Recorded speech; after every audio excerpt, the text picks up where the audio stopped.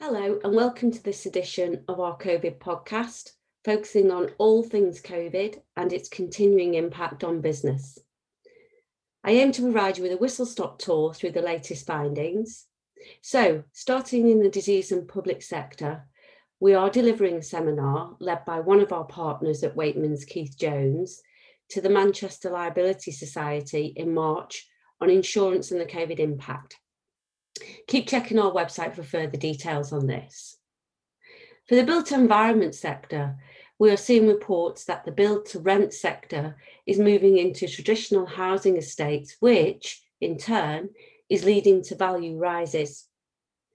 Build to rent are also reporting record lettings occupancy rates of 80 to 90%.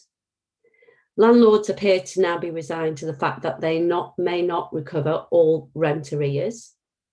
And on the return to the office, most of the real estate agency operators are reporting a hybrid arrangement.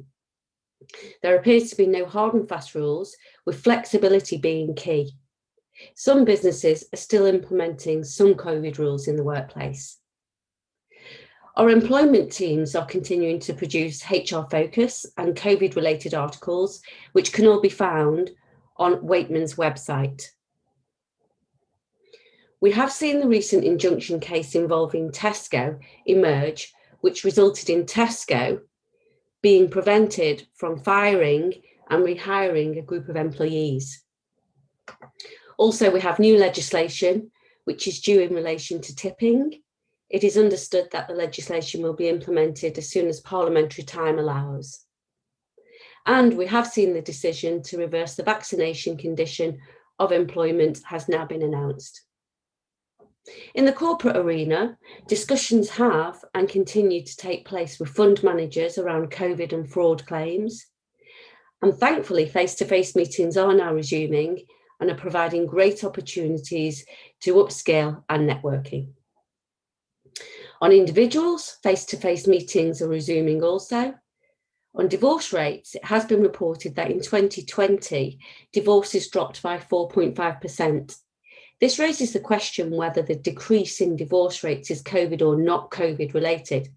Some factors to bear in mind include the court administrative capacity in the early stages of the pandemic was disrupted and could have led to a dip in divorces in 2020. Lockdown itself may have made people reluctant to start divorce proceedings.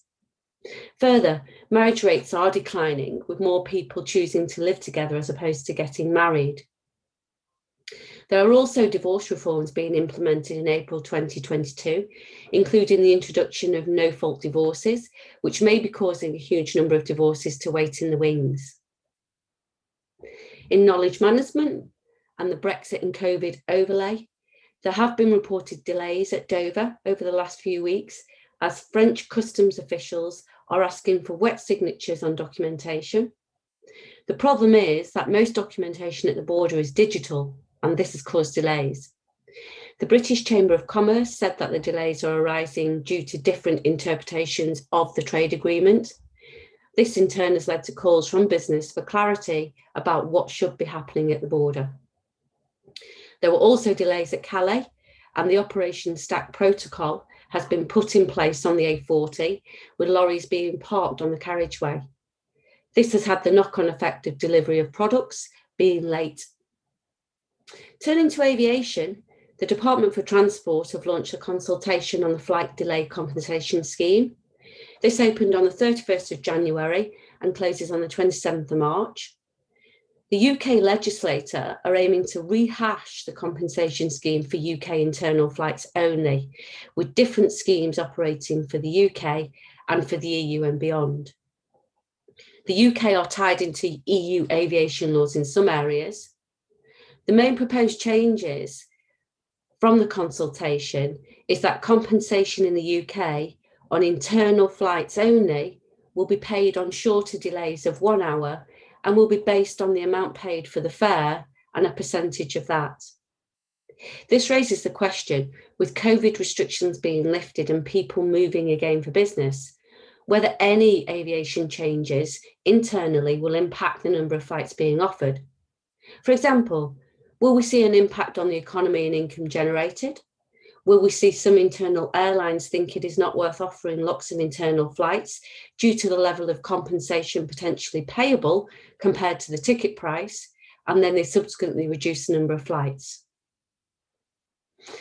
In the owner managed business area, we are receiving reports that 1 in 5 businesses are confident about the general outlook for the next year and meeting their revenue targets for this year.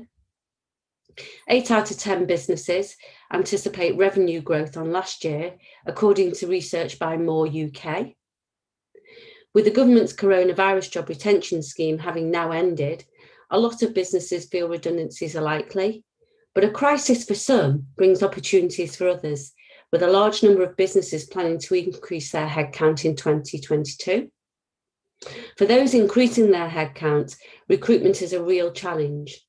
Businesses are having to significantly adapt their approach to recruitment and retention in order to win the war for talent. And finally, supply chain issues are still problematic for many businesses, and these, coupled with increasing energy and fuel prices, mean that price increases to end users are extremely likely. Well, I hope you enjoyed this very brief canter through the latest developments. Thanks for listening, and don't forget to tune into the next one.